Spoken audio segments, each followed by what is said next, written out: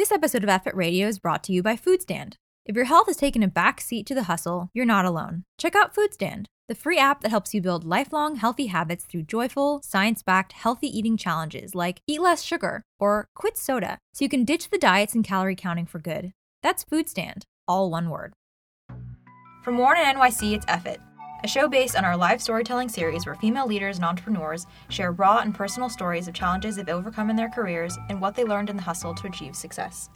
Hi, everyone, and welcome back to another episode of Effort Radio. I'm Nicole Corbett, CEO of Warren. Today on the show, we have Jessica Gonzalez Rojas. She's the executive director at the National Latina Institute for Reproductive Health, which is the only national reproductive justice organization that specifically works to advance reproductive health and rights for Latinas. She's been a leader in progressive movements for over 15 years, and she works in between the issues of immigrant rights as well as reproductive rights. So I'm really excited to have Jessica on the show today because Jessica actually spoke live at Effort the day before the Women's March on Washington. She gave an incredible talk and told a lot of her personal stories about her background and her work in immigrant and reproductive rights. And we really wanted to have her on the show so that everybody who follows our podcast but couldn't make it in person could hear from Jessica and hear some of her incredible stories. Jessica, welcome to the show. Yes, thank you. It was an awesome event. And I think the audience for me was a very new one. And it was really exciting to see creative folks who are really riled up to do something. Yeah. So it was really awesome and inspiring. So thanks for having me. Absolutely. Yeah. Well, I'm really happy to have you back on Effort Radio now. Yay. So can you tell me again, how did your interest in either immigration rights or reproductive health get started? I said that evening, and I'll say it again, the personal is political. And when I went to college, what I thought I wanted to do was international relations. And I thought I wanted to be a diplomat and work in, the UN or international space. And it's still a very worthy cause and something that's really important to me. But I started looking into issues that impact Latinos in the U.S. and determined that I should actually look at what are the systemic changes that could be made in society. Right. So you had an experience that you mentioned before at Planned Parenthood when you were younger that affected you really deeply. Mm-hmm. Can you tell us about that? Yeah, when I was 19 and I was a freshman in college, me and my then partner became sexually active and we wanted to be safe and get birth control. And I made an appointment at my local Planned Parenthood, and that's back in Boston. And we had an address and we were walking to the clinic on the day of the appointment. And we passed a giant group of protesters and we kind of walked past them at first and then kind of had to step back and be like, oh, that's that address. That's where we have to go. And I remember looking at the protesters and kind of not understanding what was going on, but we had to get through the crowd. And these folks grabbed me and yelled at me and told me not to do it and physically grabbed my arm to prevent me from getting to that clinic. They were holding you back from walking in? They were holding me back, really trying to pull me back. And then they had these awful images of bloody fake fetuses. And I remember my partner was literally shielding me to get me through the crowd. And then when we got to the door, it was locked. And it was because safety. So I had to buzz somebody and the guard came and they had to check my name. And again, this is amongst a crowd of people. So I was finally allowed. There's people screaming in the background screaming while in you're the background, doing this? yes. Oh. Yes, it was so intimidating and so scary. And I was really confused because in my mind, I was going for a health appointment. It was a pretty routine thing in my mind. And when I got in, I was so shaken. I just remember literally shaking and filling out the forms and just wondering what was going on. And I realized that appointment was a political act of courage. And you would never think that a regular effort to get birth control would be a political act of courage, but it was. And, what I like to say is that they try to prevent me from getting health care and they try to prevent me from getting birth control because they thought I was having an abortion, right? But it doesn't matter what I was there for.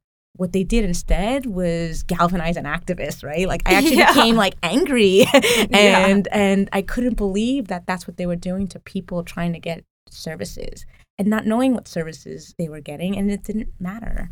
So that was a consciousness raising moment where I was like, wow, this is what women and men, they serve all communities, and trans people, that's what they face every single day, just trying to get health care. And these doctors and the workers in the center have to deal with that every single day. And I remember in that moment being like, never, never again. This is something no one should ever experience. And unfortunately, people still experience, but I get to do my work and I get to fight these awful policies, ensure that people really understand the complexities behind decisions around abortion or getting birth control and all these things, and ensure that we're supporting our community in every way possible. So that personal moment of getting healthcare became this courageous moment that sort of fueled my awareness around domestic level work that needs to happen around reproductive health rights and justice. So now you specifically work at the intersection of reproductive rights and immigrant rights. Mm-hmm. So can you tell me how those overlap? Absolutely. So our organization uses a reproductive justice framework, and it's the idea of reproductive justice is that we have to look at all the conditions that people face that impact their lives and their ability to make decisions about their health, their family, and their future. So we look at everything from immigration status, the language they speak, where they live in the country, their socioeconomic status, their gender identity, their sexual orientation. So we look at all those factors in doing this work and say, a woman who has no access to, they're low income and they don't have access to money and resources, that right to an abortion that's protected by Roe v. Wade does not even exist if they can't exercise that right. It's sort of a de facto ban because they don't have the money or resources to exercise that right, and programs like Medicaid unfairly deny funding for abortion care. So their health insurance that they use denies them care. So we look at ensuring that these rights and privileges that we fought for all these years are accessible to people despite all the identities and conditions that embody who they are. So those things are really important. And we work with communities throughout the country who are denied access to care just because of where they live or the language they speak or their immigration status. And that's why immigration is such a connected issue, because if your immigration status prevents you from thriving in this country, making decisions about pregnancy or parenting or having a family or creating a family, whichever way you want to create it, that's a denial of justice. Could you share maybe some stories of people that have been impacted by your organization or, that are struggling with some of these issues that you're trying to help? Mm-hmm. And I remember one woman in particular in Wisconsin. We were doing a training where she was actually a little antagonistic around abortion rights because we created the space to talk about abortion. And because often in Latino communities and other cultures, there's not a lot of sex positivity, right? We don't grow up there's generally some stigma around sex and sexuality, and particularly abortion. True. And she was an immigrant from Colombia. And we learned that her family was very political and she was very kind of upper class in Colombia. And she had come to this country and was put in a very different social class situation. And she opened up and said that she had a clandestine abortion in Colombia. Wow. And she carried that guilt and she carried that stigma all her life. And it carries over here. So she was reacting in a way that she was always told she should react, that this was bad or immoral, but she carried and internalized those ideas. So that was a really powerful moment to recognize what kind of stigma exists and how it becomes really internalized, and we end up acting out in that way or not being accepting towards others or thinking we had the good abortion and they have the bad abortions, right? Putting assumptions on other people.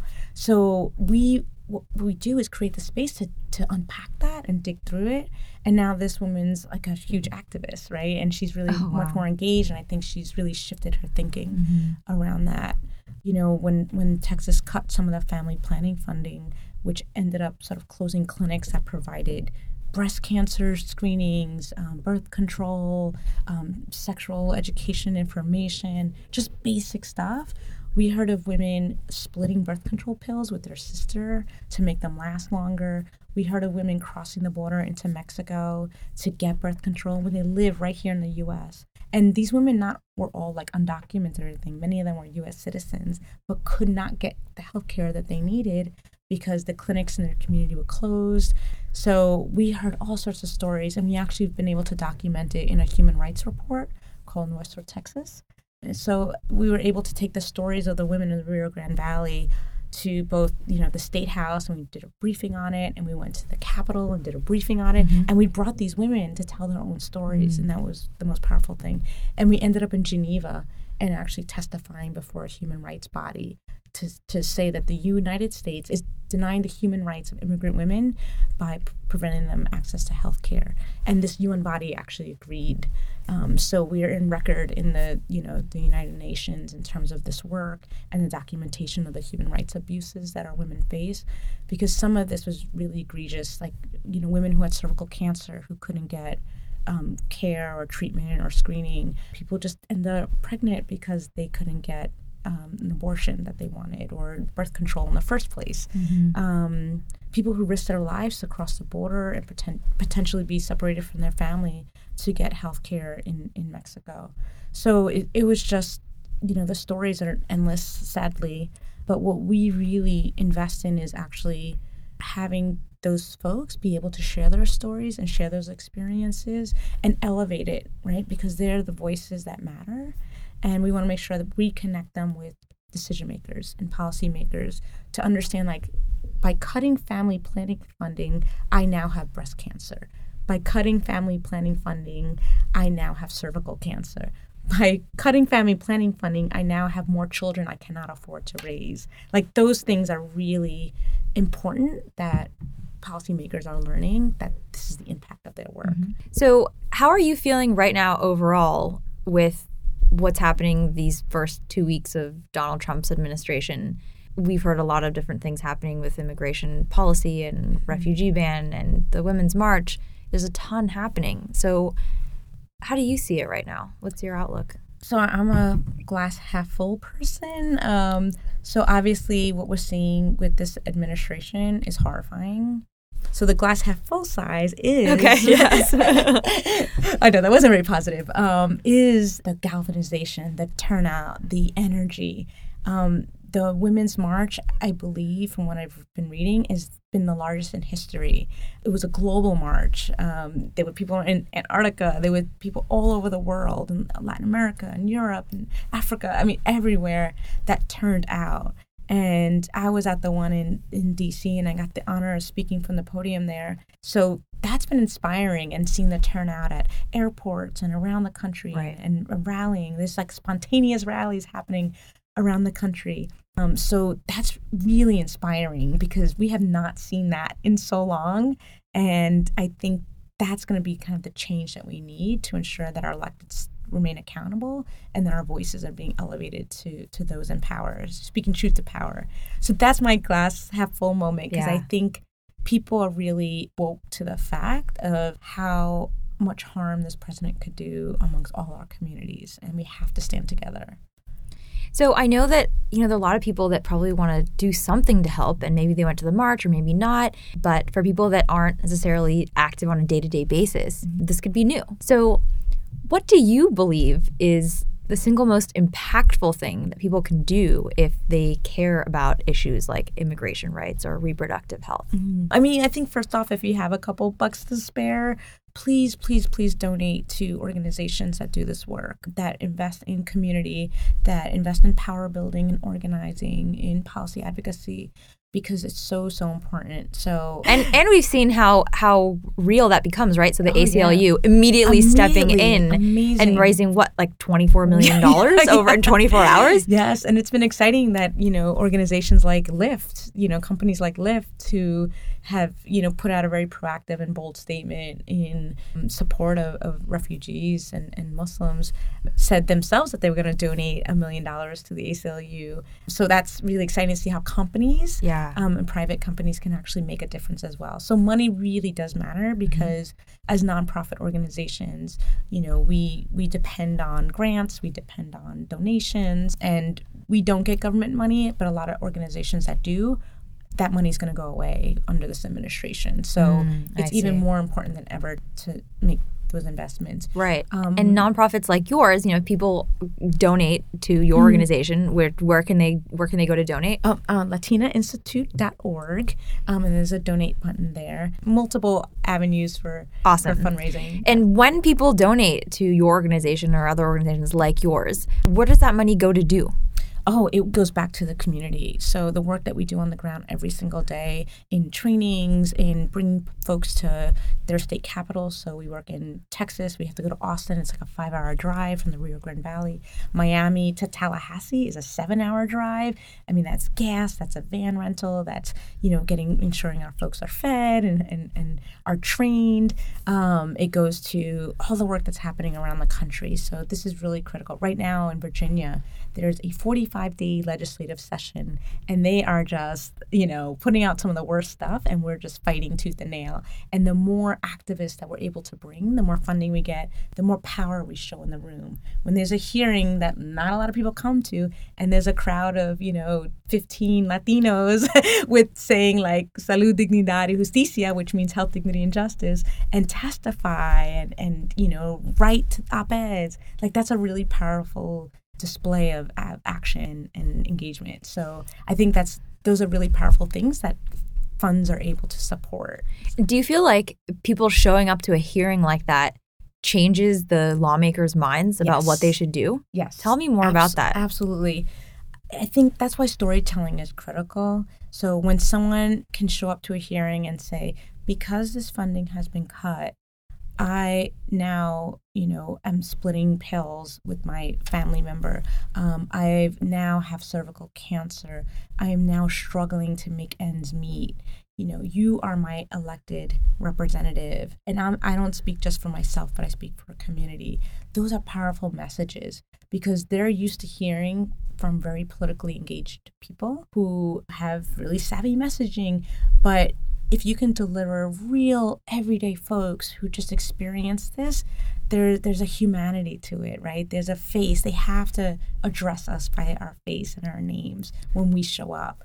And we had a human rights hearing in Texas where we had a young kid say, Mama, if you can't get the money for your health care, I'll quit school and try to get a job to pay for your breast exam. Or, these are the kind of things we were hearing that people were so dire need that those were the kind of messages we're hearing from other family members willing to, quit their job or do other things or get a job and leave school or college to support one another. And that's not something people should have to decide between, putting food on the table or getting, a pap smear. So I'm really curious to hear, when I went to visit your office, you have this boardroom or this meeting room, and it has this beautiful mural, and it has all of these Latinas and history and activists and paintings of your staff also in there. It was so inspiring. So tell us, who are you inspired by? Who do you look up to, when you think about to get you through the tough times, Yeah. I wish I could put a picture of my grandmother. I think about my Puerto Rican grandmother, my maternal grandmother. She had polio in Puerto Rico and was quarantined. She was someone who loved school and loved reading and loved books. And, her father was a little old school and felt like school wasn't for girls and, sort of the homemaking and all that. But she was forced into quarantine because of polio, and it was spreading. And she lived a really hard life, and she was very poor. She would tell me stories about when it would rain and there's like a hurricane that her roof would fly off and they would just get wet and dirty because there was no roof. So that's a condition she lived in. And when she was in her early 20s, she just said, I'm leaving. I'm going to the U.S. and going to the mainland. And she moved with her sister who was here in New York. And I think her father was very upset about it. Her mother was very upset about it. But she did it because she knew she had to leave the conditions. She didn't feel like she had a future as a person who had polio. And she had like a skinny leg, and she was disabled and a woman.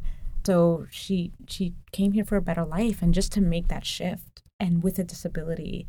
And she prides herself on always working and always fending for herself. And she lived in public housing and she got public assistance, but she was very proud and always worked and always said, I'm saving for my children, I'm saving for my family. And she carried that kind of pride and love for family every single day. And she passed like last year, almost a year ago. And she was 92, 94. Wow. I mean, she made it pretty long for being someone who had so much suffering and so much struggle and so many health challenges. She had asthma. But yet every day she was so proud of me. She was so proud of everyone in their family and really encouraged us to pursue our dreams. So I think for me, it's just thinking about all the things she went through. And yeah, she's sort of in my heart always. And I'm just so lucky, like my son remembers her and thinks of her and asks for her. And she was just very influential in my life. So yeah, she inspires me. I should throw a picture of her on that wall. Yes, you should. You absolutely should. Yeah. So just as a closing, what would you want to tell some of the people that are listening to this episode? What do you want them to know about what's happening now in the U.S. and maybe what they can do, or what kind of outlook? There's so much negativity going around, but also inspiration. Yes. What would you say to them? Yeah. I think what I would say is that the next 4 years are going to be really, really hard. But what I hold on to is like the resiliency of our ancestors. Like to think of my grandmother who's came from Puerto Rico poor, disabled, with polio, with no money. She survived and in some ways thrived. Despite all the challenges. And we come from that, right? Latinos, people of color, immigrants, we come from this resilient DNA. And for me, that's what drives me forward. So my favorite quote is from Audre Lorde that says, if we dare to be powerful and use our strength in the service of our vision, it becomes less and less important whether we're afraid. And I think for me, fear is very present in this administration. And in the face of fear, we have to be strong. In the face of fear, we have to be resilient. In the face of fear, we have to survive and thrive and fight because our community matters too much. So I think you have to hang on to that because I think it's just going to be really hard. But to think about what our ancestors and people before us, the shoulders I stand, the powerful women who fasted for the right to vote, and the immigrants who fought for dignity. Like, those are the shoulders we stand on, and those are the shoulders I'm going to continue, the voices and spirit that I'm going to bring with me in the work, and that everyone should bring with them as they move forward. And everyone has a voice. Please don't let this fear silence anybody because we have a powerful voice. Thank you so much. Yay, thank you. Thank you so much for listening to another episode of F-It Radio. If you enjoyed it, please subscribe on iTunes and leave us a written review. We'd really appreciate it, and it would help other women to discover this podcast and be inspired by the stories. You can also find us online at www.warren.nyc/F-It, or follow us on Instagram and Twitter at Warren Creative. That's WORN Creative. See you next week.